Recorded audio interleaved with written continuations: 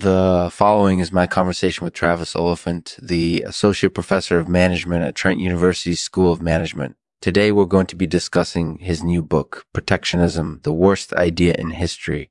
So, Owen, without further ado, let's get into it.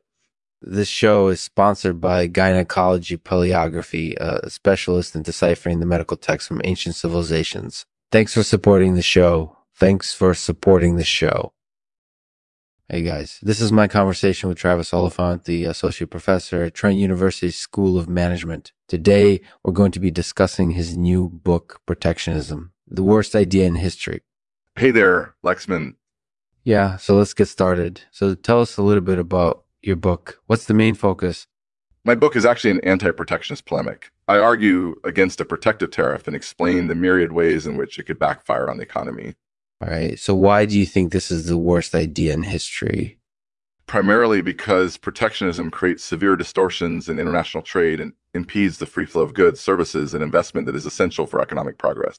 The benefits of free trade are clear. It leads to incorporated eased efficiency, greater production, and lower prices for consumers. So why has protectionism been so popular in the past? Protectionism has been popular because it appeals to xenophobic sentiments and fears of economic competition from overseas. It disguises these fears as concerns about national sovereignty and job security. By painting trade barriers as necessary measures to protect our industries and jobs from unfair foreign competition, politicians can realize tangible short-term gains while ignoring the long-term negative consequences of protectionism.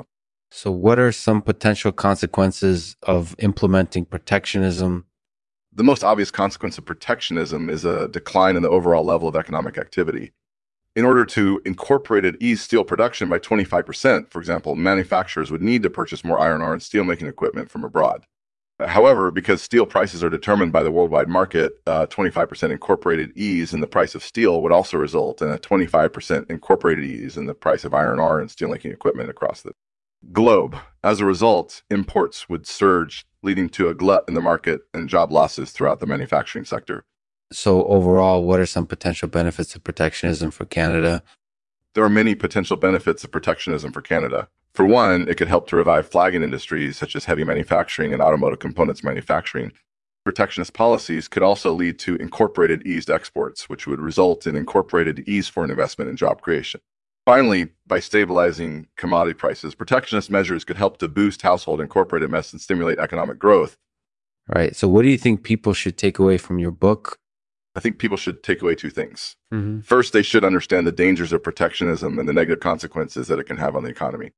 Second, they should realize that there are benefits to free trade, both for Canada and for the global economy as a whole.